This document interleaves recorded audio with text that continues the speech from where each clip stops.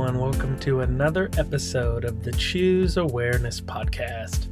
And this one is a special one, to me at least. It's a conversation I had not too long ago with my dad, Shoki Tibet. A few stories involving him had been on my mind a lot lately. There's stories I've heard bits and pieces of over the years, stories I'm vaguely familiar with, but ones I've never actually asked him about before. And one day I realized that there's so much more about him beyond just these stories and his journey that I don't know, and I won't ever know unless I actually ask him. So that's what I decided to do. I wanted to ask him, like I said, not just about these specific stories, but about his personal story in general. Because truthfully, I knew he immigrated from Algeria on his own without any family, but I've never actually asked him to describe what that was like for him. And I know he's faced racism firsthand here in America, and it's often involved even some surprising culprits, but I've never asked him to share those stories or what they felt like. You'll get to hear his thoughts on those things and so much more because not only was he willing to talk with me, but he was also willing to record it so it could be shared with the world. Consider this one Algerian's perspective. I hope you enjoy listening to it, and maybe it'll inspire you to consider any stories or questions you might want to ask your own parents or family about. All right, let's get to it.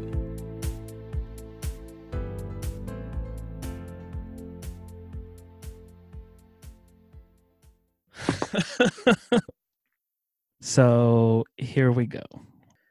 First, Dad, thank you for talking to me, especially about these things. I know some of them are sensitive or personal things. Some of them are things I've heard bits and pieces about maybe over the years, but they're not necessarily things that I've ever asked you directly. But they have been on my mind for a little while now. I don't know if it's because of the things I've been reading about or writing about or talking about. And so I've come to this idea that if I don't ever ask you about them, I'll never know them, which means in some ways there's things about you and your story that I won't ever know. And so I wanted to ask you, I wanted to talk to you about some of these things. And I know we could have had this conversation without recording it or sharing it with the world. But honestly, I think, or at least I hope, that some people will hear the things that you have to say, and maybe it will make them reconsider their thoughts on things like immigration or racism or who knows what. So that's kind of why I wanted to talk to you and record it like this. I hope it's you sharing your personal experiences and your stories, the things that you felt and thought and have gone through, because that's what I'm at least hoping to hear. And I think that's what people would appreciate to hear. Does that sound good? That sounds good. So let's just start then with you introducing yourself. So I'd say maybe give a background of you or your life leading up to you coming to America. So everything before you getting here, your family life, your environment, whatever you want to share. Okay, thank you for inviting me for this great opportunity. And being a teacher, my father was a teacher, my grandpa was a teacher. Sometimes I have tendency while I'm explaining things, it's like I am teaching. So I do apologize if that sounds like that. Speaking of that, I am very proud of my country. So I would like to give like a small synopsis about Algeria. Then I move on from Algeria to my family, then from my family to maybe education and how I came here.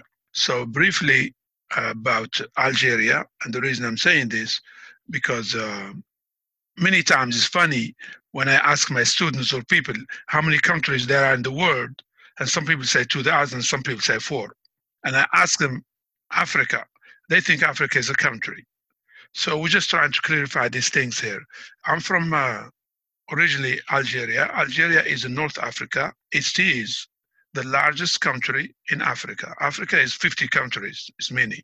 And Algeria is also the 10th largest in the world. Algeria is old as far as the history goes back to probably 10,000 years BC. That's a lot. It went through probably 15 to 20 civilizations. And the last one was the French colony, and that started in 1830, and we got our independence in 1962. That's 132 years of brutal colonization that most people say, as far as the German, the Jews, we went through our own share, 132 years. As a matter of fact, France colonized probably half of Africa, if not a little bit less than that, but they stayed the longest in Algeria because of it's a strategic place and the minerals. It's in North Africa. It's only 1 hour flight from France. It's not far. And it's very rich in its mineral. Although oil and gas are the main source of revenue, but it also has a large foreign exchange reserves, money. Algeria, for example, is ranked number 3 in the world production in shale gas, coal, iron, copper. It's number 7 in the world in natural gas, mercury, zinc, platinum. And then to brag a little bit about Algeria also, it's number 1 among 50 countries in Africa in the production of gold, mercury, uranium, coal. So Algeria is a rich country. Algeria also, because I'm talking with my son here and he loves soccer. Algeria is awesome in soccer. As a matter of fact, we were a champion of Africa Cup twice, and then once, third time was a finalist at 80s. And we went to the the fourth final in the world, 82, 86, 2010, 2014. So we're strong. Having said that, about Algeria, we move on to my family. My family. So before your family. Yes. It's very clear you have a lot of pride in Algeria. That's what you're saying right there. Of course. You want the world to see that Algeria is a great place. You are proud of it. Definitely, most definitely, yes. And then moving down to my family, when I'm going to say this, people are going to say, wow, are you serious? My family, let's say from my dad's side, is over 1,000 members. And I'm holding in my hand, this is the l'arbre chronologique, means the family tree that dates back from 1814. 1814, that's my grandfather, his grandfather. From my dad level, I have 34 people in that rank, and every one of them. What do you mean in that rank? What do you mean? What I mean in that level. Like a brother or sister or cousin to your dad, you mean? Yes, exactly. At that level. Brother, sister, cousin, in that level, in that generation. In here, it shows 34. So my dad, by himself, if you count downward, he has close to 40 people under him. So you just multiply that. That's over 1,000. That's from my dad's side. Do I see all of them when I go home? Of course not. I can't. But I see most of them, and we are all tied together, and we are in Zoom, text, almost weekly basis. How many do you know by face or name? You're saying you're that close. You know them all. Yes, I know hundreds. I know hundreds that I stay in touch with. And sometimes when I go, they organize a party where they have like 50 or some big food and stuff just to see me, because we are very close family. Going down to my grandfather, we started my grandfather. My grandfather was a scholar. He was also a businessman. He had the largest library in the region, and his library has from the culture to the religion to the education as far as books and discussion. He also had a big business, date trees. He had over 3,000 date trees. While Algeria was in the French colony, he was like a counselor.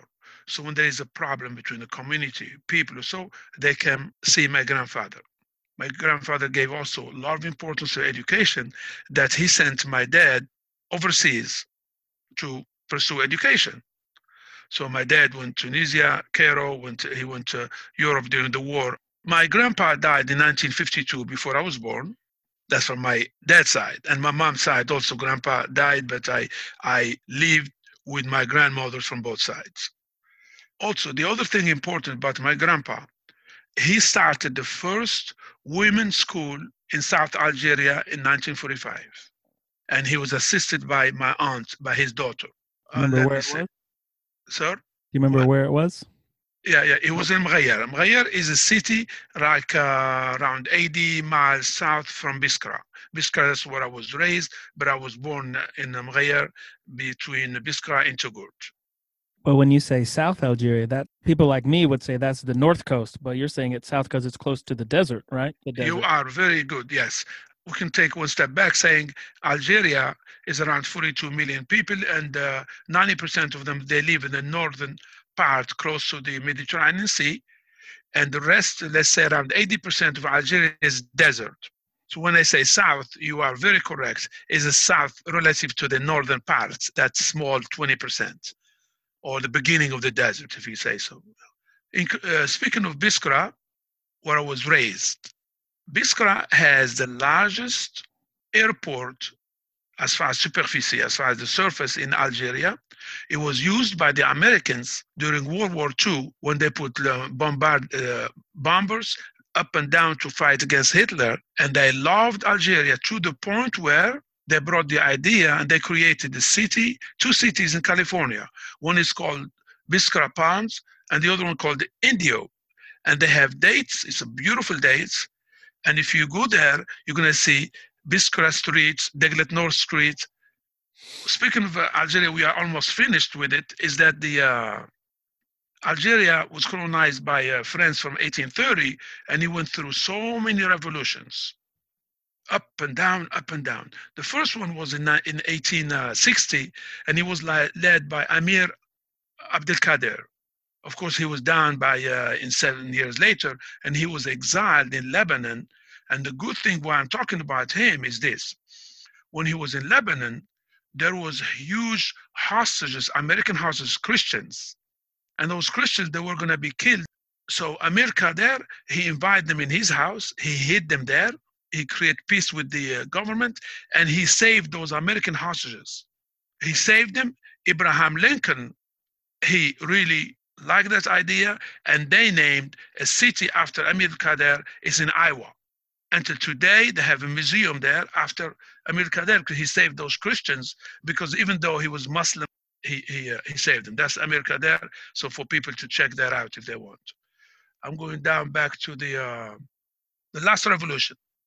The last revolution of France started 54. I was born in 1954. When the revolution started, call them the militia if you want. It's very organized nationwide. They started it in 45, but really it started really like a war in 54. So my dad had to flee the French colony because he was educated, he was an officer, and he was the head of a region of that for that militia. So he had to flee home, and he would come and visit like once a year, 6 months, wherever, in a hiding. So when you say flee home, that means he left to go somewhere else to be safe. Yeah, not just to be safe, to be responsible, part of the responsibility officer to fight against the French colony. Eventually, he ended up being in Tunisia, and he was injured during the war, so they sent him to Europe because he was injured in his back. What year was that? How old were you?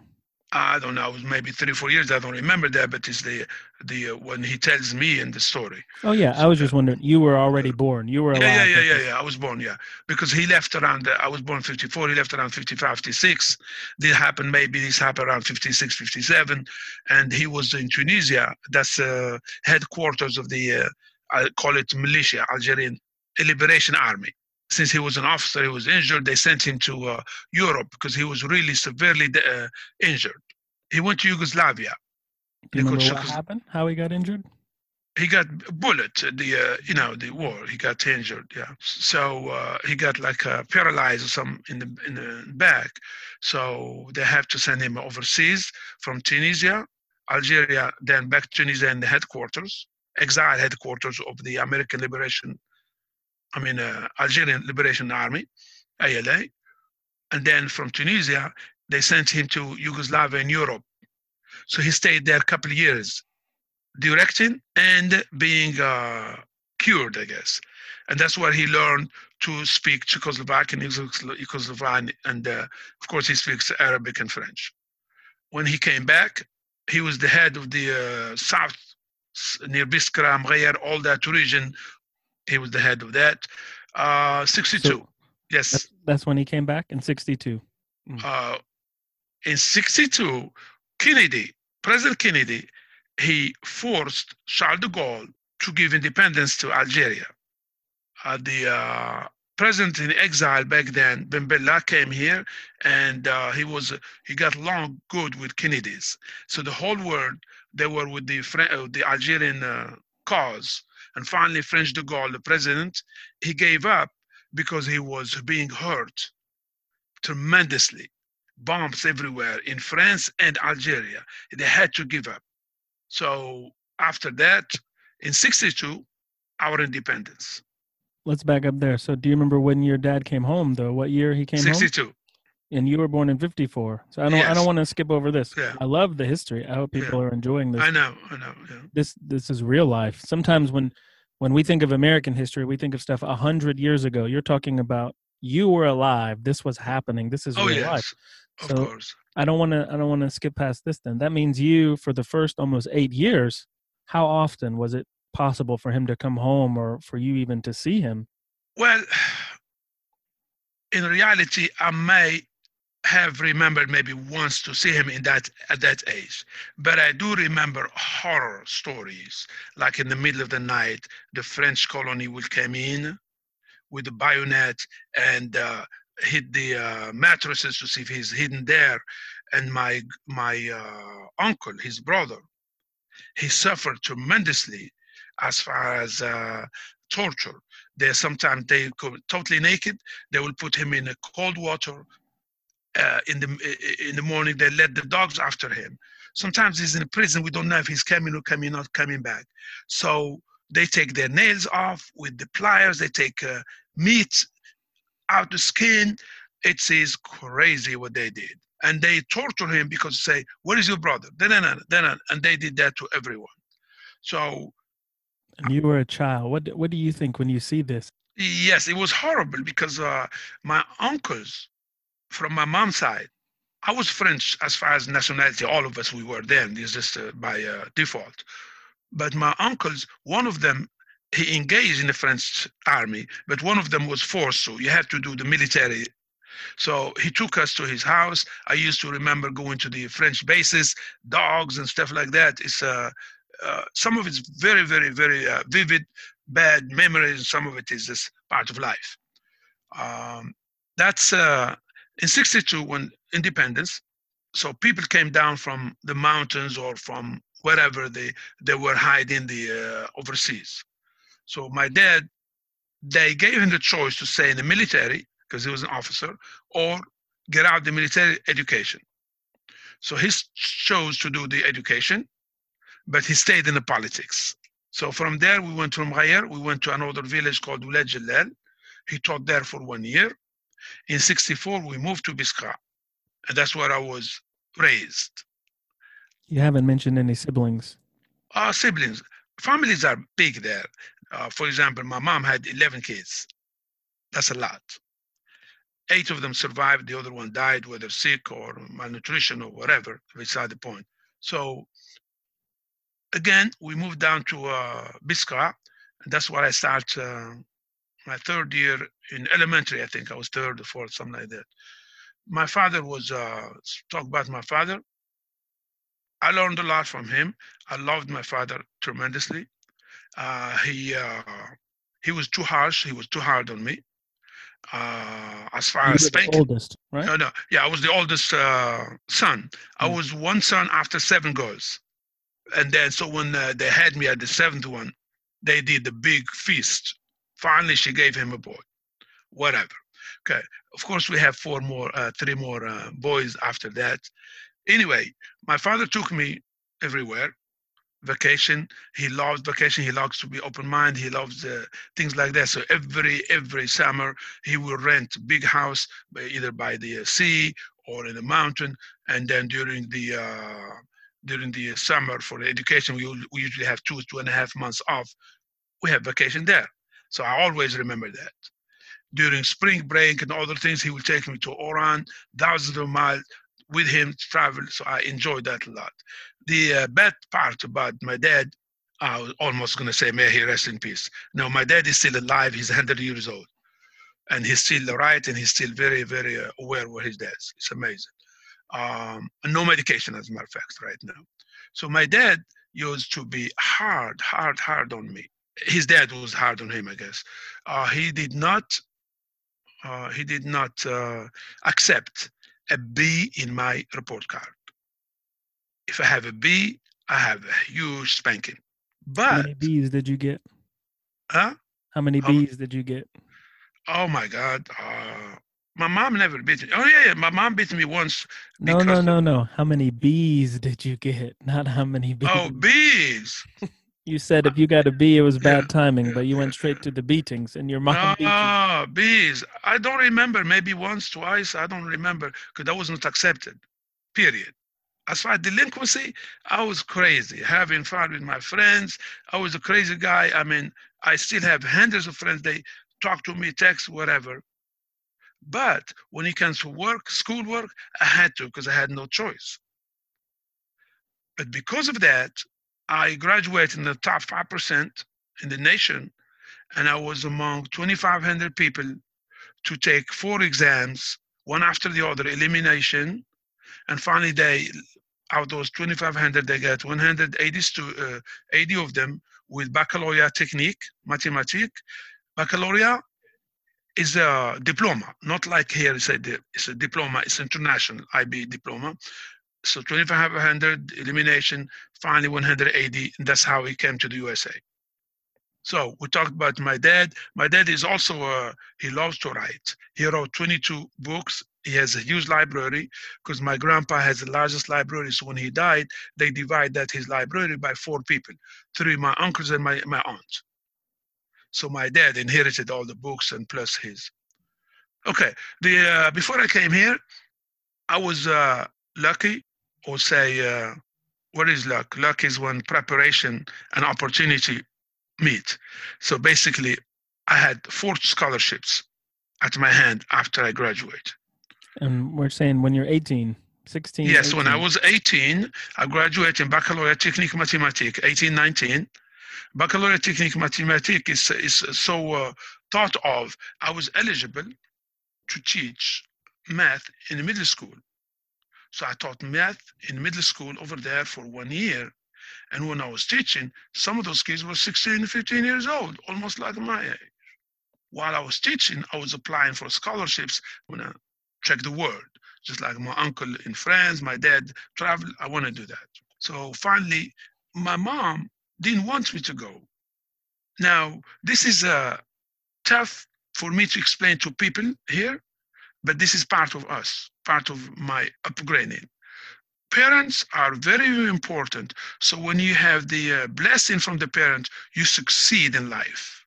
Whether psychologically speaking, whatever, is part of my culture. So my mom never wanna open the door for me to leave. But when she saw me unhappy, she finally said, now I give you my blessing. You are going to find what you want, whether I like it or not, that's for your happiness. And shortly after that, I did not get 1 or 2. I got 4 scholarships. One of them, remember, to Russia. That's to study to military. One of them in Italy to be a captain in merchant marine. One in England to be pilot, and one to engineer to come to USA. What were you unhappy about? In Algeria, I was probably unhappy because sometimes I was peculiar, unique in my thinking. Some people are whether hypocrisy, whether they are not straightforward, or whether they even we can discuss it later when we talk about Christianity or Islam, and they think God, God, God, this, God, that. Yet they do things against God directly in front of you. These are just little things, and then of course gangs. I saw people fighting against other people, trying to defend them, and I got in trouble, whatever. I just want to get out that environment. So going back to the scholarships, I said to myself, all these scholarships, I want to go to the USA because that's the furthest one to discover this USA they talk about, so I can come back. When I come back after 4 or 5 years, then I can go to Europe or other places that are close by. And that's how I end up in USA. And here is 44 years later, I'm talking with you on the phone. What did people say about USA then? So now we're in what? Yeah, I arrived here January 2nd, 1976. So what were people saying about the US in early 70s? USA was known, or people think of it as an imperial country, racist, horrible against blacks. They didn't say against foreigners until I came here. Then they showed me different. But we were reading about it. We see it in the TV. So we see it in TV. We see it in the paper about racism. As a matter of fact, my friends was telling me, be careful, no, whatever, because we look different. And then take one step back, Jeff, just to say back to as far as Algeria, and we talked about Algeria went through like 15 to 20 different civilizations, from the Berbers to the Phoenicians to Byzantines to the Arabs to the French. So it's a mix, a big part of mix. So everybody looks different. Therefore, imagine United States 300-400 years old, and Algeria is 1,000, 10,000. That's 30 times more. So if we move forward, just 500 years from now, America is going to look totally different. It's going to be different. It's going to be different. Let's come back to scholarship. So I came here to scholarships, all right? You heard things about America. You had ideas of what it was like, but you chose to come here out of those 4 scholarship offers. Yes, to come here because we hear that America, of course, the plus side is the opportunity, and it's the best in the world and this and that. So I did not pay attention to outside the racist part of it because I did not know what it was. As a matter of fact, if you take our culture, if you say you're black or white, they will laugh at you. So when I try to explain it to people here, they say, well, you think I'm a fool here? You try to tell me these things? No, you're not a fool. You're just born in different culture, different environment, and I'm telling you the truth about my environment. You like it? Fine. You don't like it? Fine. You believe it? Fine. You don't believe it? It's fine. I'm telling you what's going on. Do you have racism there in Algeria? No, we have regionalism. South against West, West against North, whatever. That's France did that to dismobilize Algerians from each other. They did that. But as far as whites and blacks and stuff like that, the Quran or the belief does not allow you to even think of that. Until I came here, then I saw it. Then I suffered through it, which is crazy. I will say that was a lot of history, whether it's your familial history or the history of Algeria, but it's important because that's where you, like you said, that was your upbringing. That's where you're from. That shapes your lens, the way you view the world. And now here we are. It's 1976. So that makes you 22 then. And you're brand new, or almost 22, early 20s, coming to a new country. You don't speak any English, right? No. You're going to Georgia Tech. You're trying to be an engineer. Let's just talk about this college life, the language barrier. Immediately, like you said, you meet racism or xenophobia. I mean, what is that like? Yeah, before we go there, I forgot one important thing when you said about siblings, and we can mix it with the religion. My sisters went to Catholic non-school. So at home, you have the Bible, you have the Quran. My dad is open mind. Doesn't mean that you're Christian, you are not going to go to hell or to whatever, or Muslim. It's what you're doing and what you're feeling inside and how you're treating someone next to you. So my sisters went to Catholic school. They had to dress like Catholics sometimes, and they came home. So when I came here, let's come back and take a jump to come here after scholarship. It was wild. Not speaking the language, I will understand yes, no, thank you, things like that. When somebody starts speaking that, I'm lost. Because my background was very strong in math, they made us start taking calculus at Georgia Tech, even a language barrier. So when they give us a problem, if it's number problems, I'm acing it. If it's word problem, I'm having difficulty. At the same time, in the morning, I will go to Georgia State University to learn language as an EOSL student, secondary language student. So we did that from January until September at Georgia State. We graduated from the EOSL program, and then we kept going at Georgia Tech. Out of 180 who got the scholarship, how many of them came to Georgia Tech with you? From those 180 divided by 6, it's around 30. They say 25 to 30, but when we came here, we found other Algerians doing PhD in nuclear or masters in other things. I just wondered when you said we went to the ESOL classes, it was 20 of you. You didn't know them. They just took the test like you. You're all going to a new place together. Exactly. We just learned to know each other here. And we came from different parts of the Algerian country. And Algeria is big. It's like a third of the United States. Algeria is like 4 times state of Texas. Give you an idea how big people are coming from different there. So let's say, okay, you didn't know any of the language. You took the ESOL classes for almost 9 months, you said. What would you say your proficiency was after just 9 months? I was able to learn more than most of my friends. Let me tell you why. Not because I was smarter, it's because I did not care if people laugh at me or with me. So when people are laughing at me, I just took it like laughing with me. And that's how that racism did not get to me until it took me years to understand those people that were serious, because I thought they were kidding. Now, the aptitude about speaking, I learned most of my English where discotheques, go dance and talk to the girls. That's how I learned most of it. The other on the grammar, now the structure, the grammar, of course, I learned it in the lab at Georgia State. But as far as communication, and my first goal was what? To get submerged in the American society so I could learn communication. I learned where they come from, what they're talking about.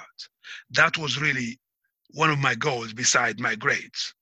Of course, I told Algeria Tech, if you don't maintain your grades, not only Tech kick you out, Algeria will take you back. And they took some people back because they could not make it, like 3 or 4 of my friends. They couldn't make it. So, what was one of your greatest memories then during college? Because all that sounds pretty tough, and we'll come back to some of those things. But what was one of your favorite things or your greatest memories? Our memories, always having fun. The youth, sports. I did not play much soccer back home. I used to play handball, but my friends, I guess, thought of me, whatever. So they elected me. I was the soccer coach of Georgia Tech in 1978, the intramural soccer coach back then. They did not have the college soccer. So that was the team that represented Tech, and I took them to the Tampa, to the Southeast Regional Championship, Collegiate Championship.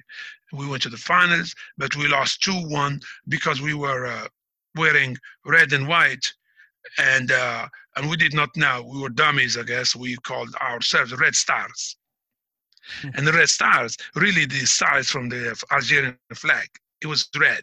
So we put Red Star in our shirts, and they thought we were communists. So we lost that finals, but it's okay. We had a lot of fun. So a lot of fun is partying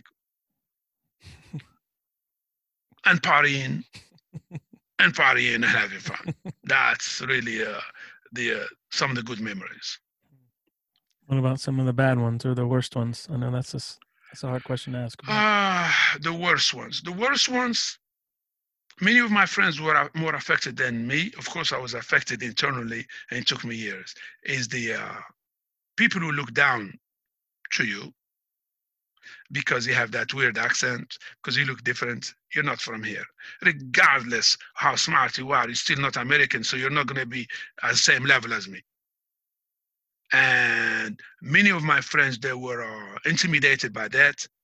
And they have developed, what do you call that, complex of inferiority, superiority complex. Is a mix. For me, it did not affect me as much because I didn't want to let it bother me or the way I was brought up. I don't know. So some of it is the display. If I had an afro or I had a bad accent, the accent that did not fit them, and the topics. What do you mean? For the culture, the topics, the baseball. I did not know what baseball is. So friends of ours, we used to get drunk and take rocks and start hitting baseball with we think we're playing baseball, and we're just laughing, cracking up, and people think we're making fun of them. So, and we were just having fun because we did not know what baseball is. Speaking about car races, we did not have car races back home. We had horse race. So things, the conversation, when you talk with someone in a conversation, that took me years. So I am in a group with Americans. If they start talking, because of the culture, the history, there is a communication link there. And we felt like we were out. So that was the toughest, probably one of the toughest things. You were able to handle it a little bit better than your friends.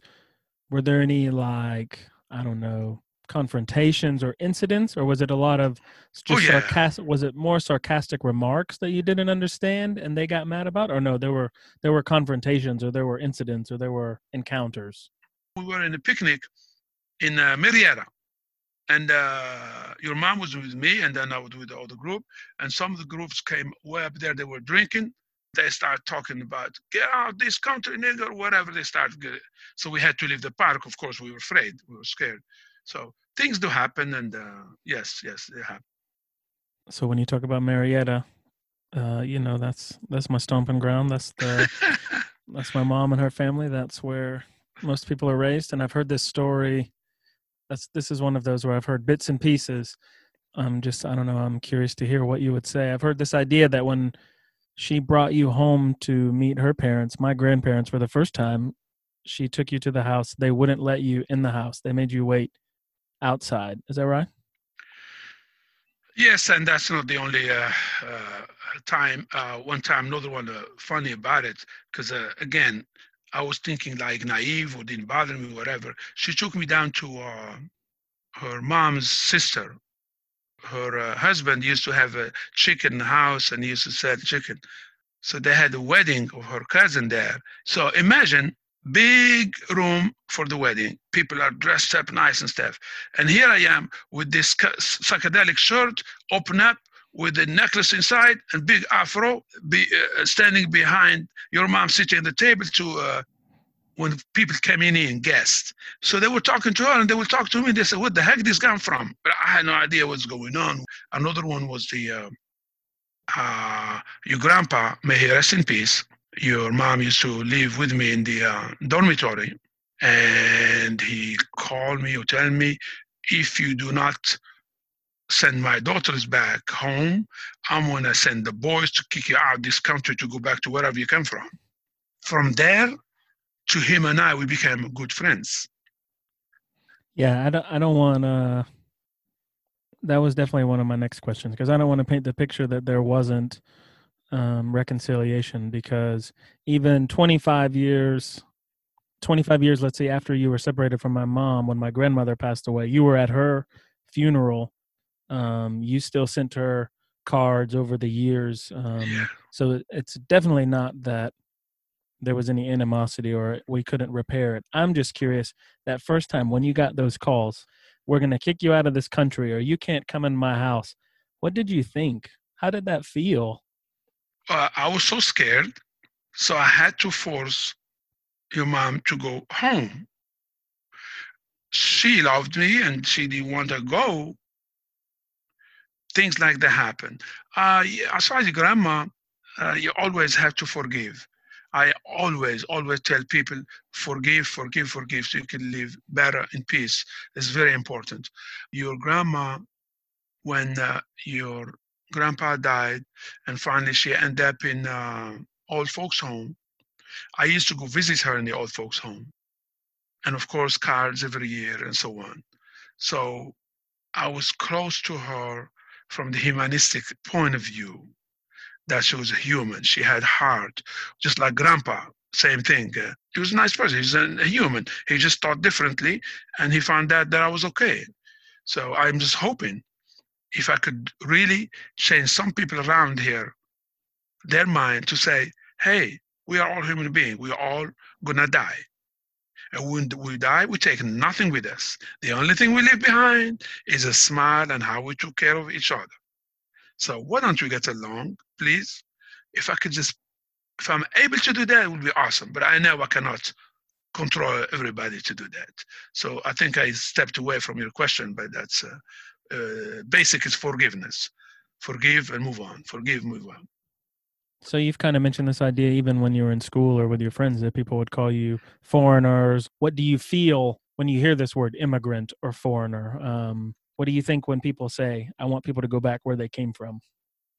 Well, I changed through the years. Around 10 years ago or so, used to get under my skin so bad. So when people tell me that, I start telling the story, and it sounds like I'm bragging to them, but I didn't care.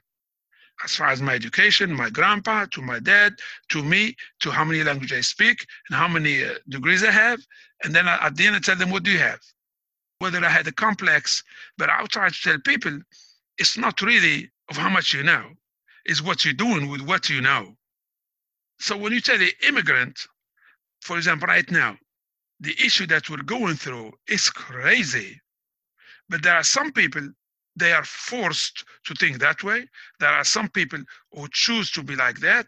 There are some people who can change, and there are some people who want to change, but they can't because of the environment they're in. It's a tough question. It's a tough question. So right now, what I'm doing is I have some empathy toward those people who say immigrant foreigner. I'll just say they're ignorant, not from the point that they're not educated, is from the point that they don't know. They don't know that they don't know. And there's a difference. If somebody I don't know and I'm open to know, but if I don't know that I don't know, you cannot get to my brain because within myself I'm already confused. Until I am able to unconfuse myself or God opens my whatever, then I can open up to listen to you. But if I am within myself already gone, how am I going to be able to listen to you? There are some people are like that. How can you change them? You cannot.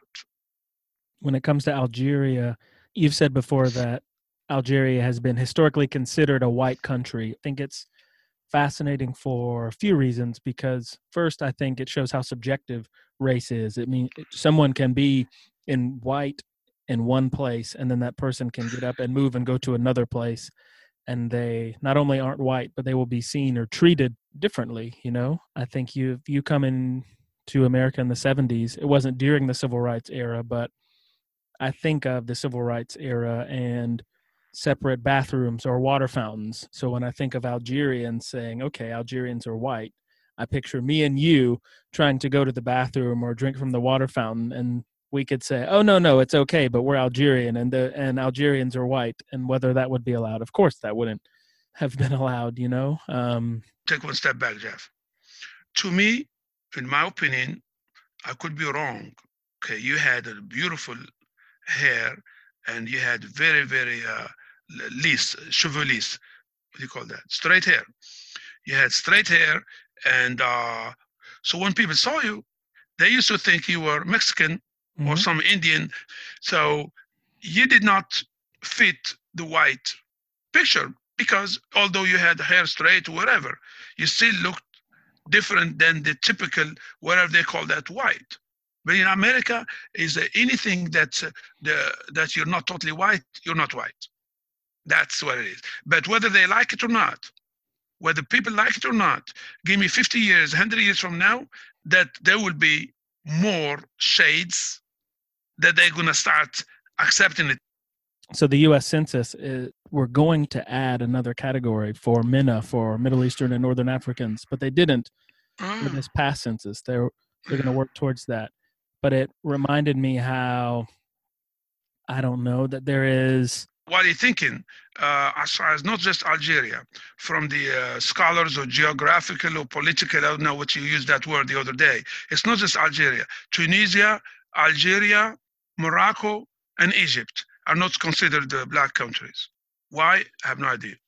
So it's kind of along those lines. When I think of my friends in South Africa, even my white friends, they would say with pride that they consider themselves Africans.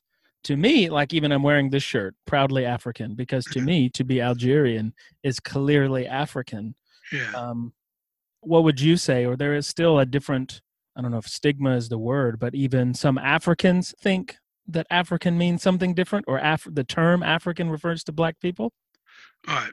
If you are in Europe and you say you're African, you're from the continent of Africa. In here, if you say you're African, the first thing that people think you're black. Another one is when I was teaching, I still have a map. It's a beautiful map. It's huge. It's around maybe 5 by 3. It has African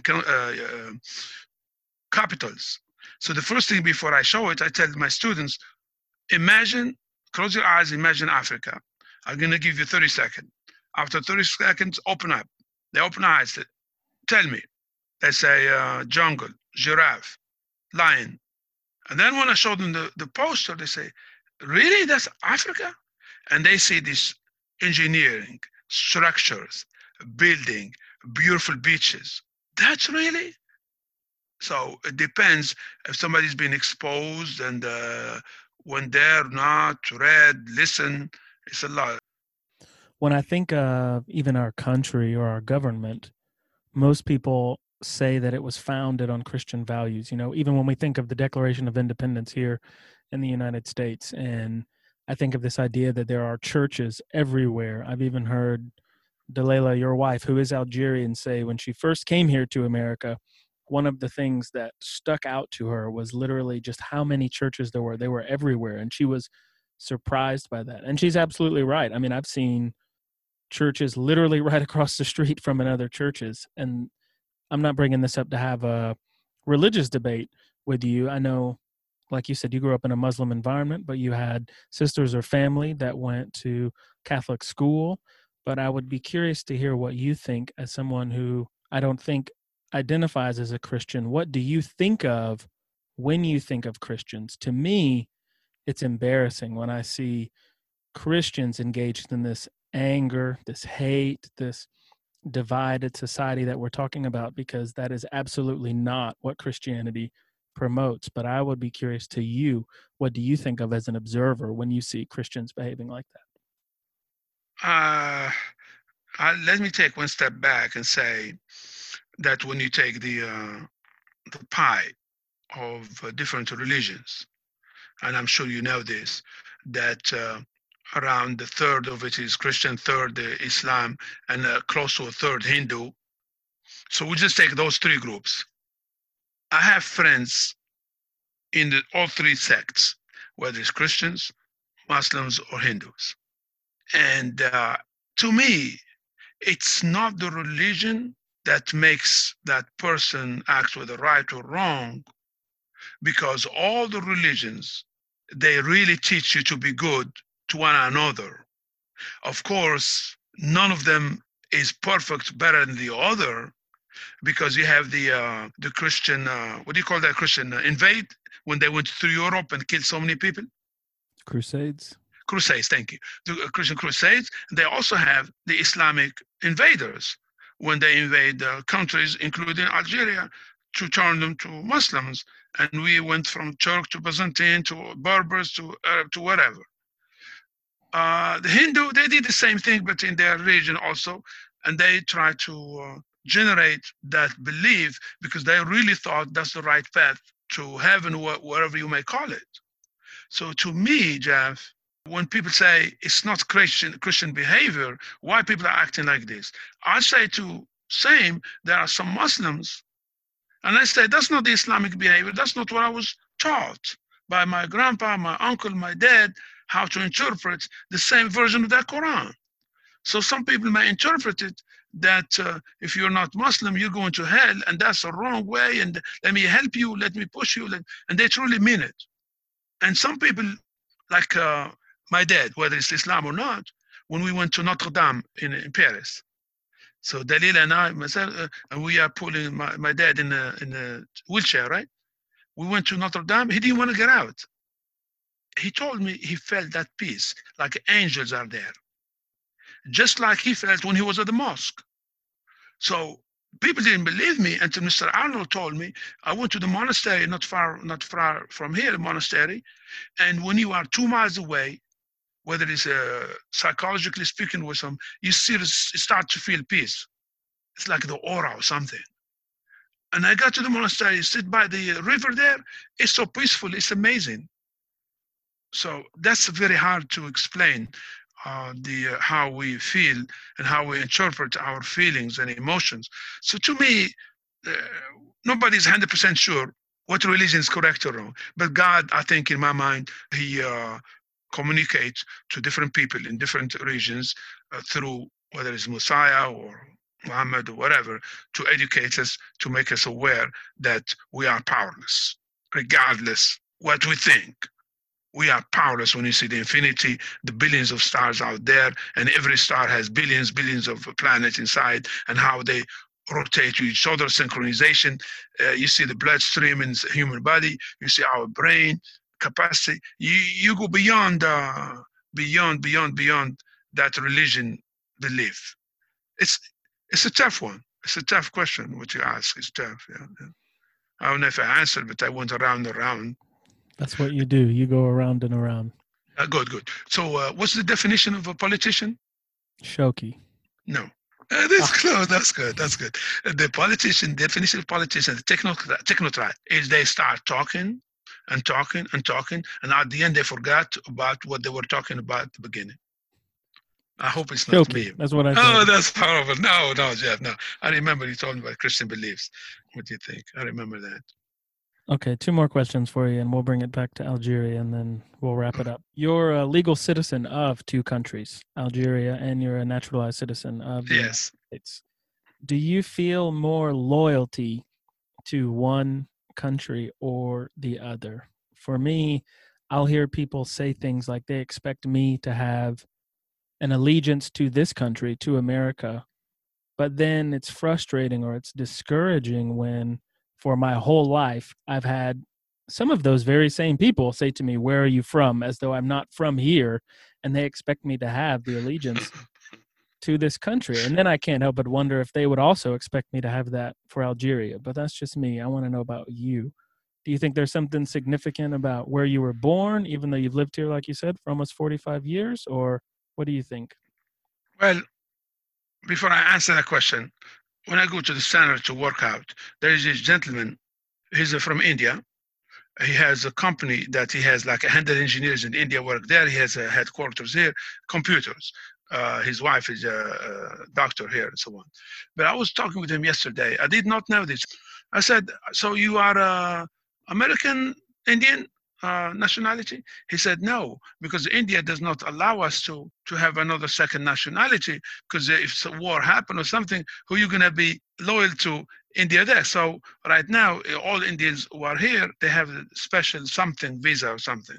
So coming back to me, tell you the truth, if I didn't have to, I wouldn't have to change my nationality. Changing nationality helped me in other things, whether it's work or opportunities or things to other doors. You follow me? And so the opportunity made me or helped me go to that decision from the green card to be a citizen so I can have the same, what do you call that, right as my next door neighbor. If I had the same right as my next door neighbor without changing nationality, I wouldn't have to go through that. You see? As far as being loyal, of course, my country, Algeria is Algeria, no matter what I do, it's in my heart, whether I like it or not, whether I like what they do or think, Algeria is my country. And if I go to Algeria and people start putting down America, I'm going to defend America. Why? Because there are so many misinterpretation from those guys back there who never been here, and they think they have an idea about everything. So when you try to correct them, some of them listen to learn, and some of them they think, hey, we know better. We see it in TV, whatever. So I defend America also if I'm there. I defend the what's right in my thinking, what I think is right. So nationality, I will not say I am more loyal to Algeria or to America. I cannot say that if I'm loyal to them, but Algeria is my country, and that's where I was born and raised and so on. So, One last question, and then that'll be that. What's one thing you want people to know? Maybe it's something about Algerian people in general, something personal to you. I don't know. But what's one thing you want people to know about Algeria that you haven't already said? I think maybe a few things, not just one. One is misinterpretation. Yeah. One is the misconceptions that we have sometimes and assume about people being a foreigner or immigrant, whether it's Algeria or not, that we are all human beings. And that Algeria, one thing we have is probably more respect to the elderly than we have here. Whether it's right or wrong, it's there. Another one is the spirituality. Spirituality, it's really not okay. How close are you to God? The closer to God is by being good to yourself, to others. Try to do the best you can to others and with others that you would expect them to do to you. Of course, it's a theory, not practical, and it's hard to do from the theory to practical, but that's really the sense of it. So I feel that at home we have that more, that closeness to God, that belief. I don't want to go to the extreme, of course. They will find some extremists. I don't like that, whether Muslim or Christian, whatever. You're going to find them there. And I don't even want to talk with them. Even Muslims, I don't want to talk with them because you don't know, you don't go nowhere. You don't go nowhere. You don't go anywhere. I know. I talked around. I did not answer your specific question, what you want to hear. Maybe next time. Maybe next time. What were you going to say? That's it. I was just say thank you so much for the opportunity. And please, please, please, when you fix this, let me listen to it first before you post it. Because to you, you enjoy it. I enjoyed it. It does not mean that everybody enjoys it. So my dad always, I'm going to leave that with you. My dad always say, don't you ever forget that you represent me and you represent the Tibet. And that's very, very important.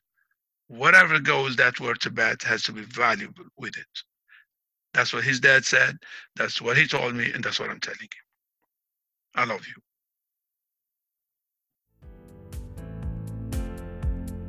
Well, that was my conversation with my dad. I never expected him, honestly, to share some of what he did, and I had no idea about some of these stories or that he's felt some of these things. What about you? What did you think? Did listening make you consider your own ideas on immigration or otherness? Or did it make you want to ask your own parents or family questions about their stories? Post a comment or send a message to @ChooseToBeAware on Instagram, Facebook, or Twitter, or you can leave a comment on the blog at chooseawareness.org, or you can email me at awarenessisachoice@gmail.com. And don't forget, you can always subscribe to receive an email whenever new blogs or podcasts are available. You can do that by going to chooseawareness.org/subscribe. Well, that's it for this episode. Until next time, I hope you'll continue joining me in making the conscious decision to choose to be aware.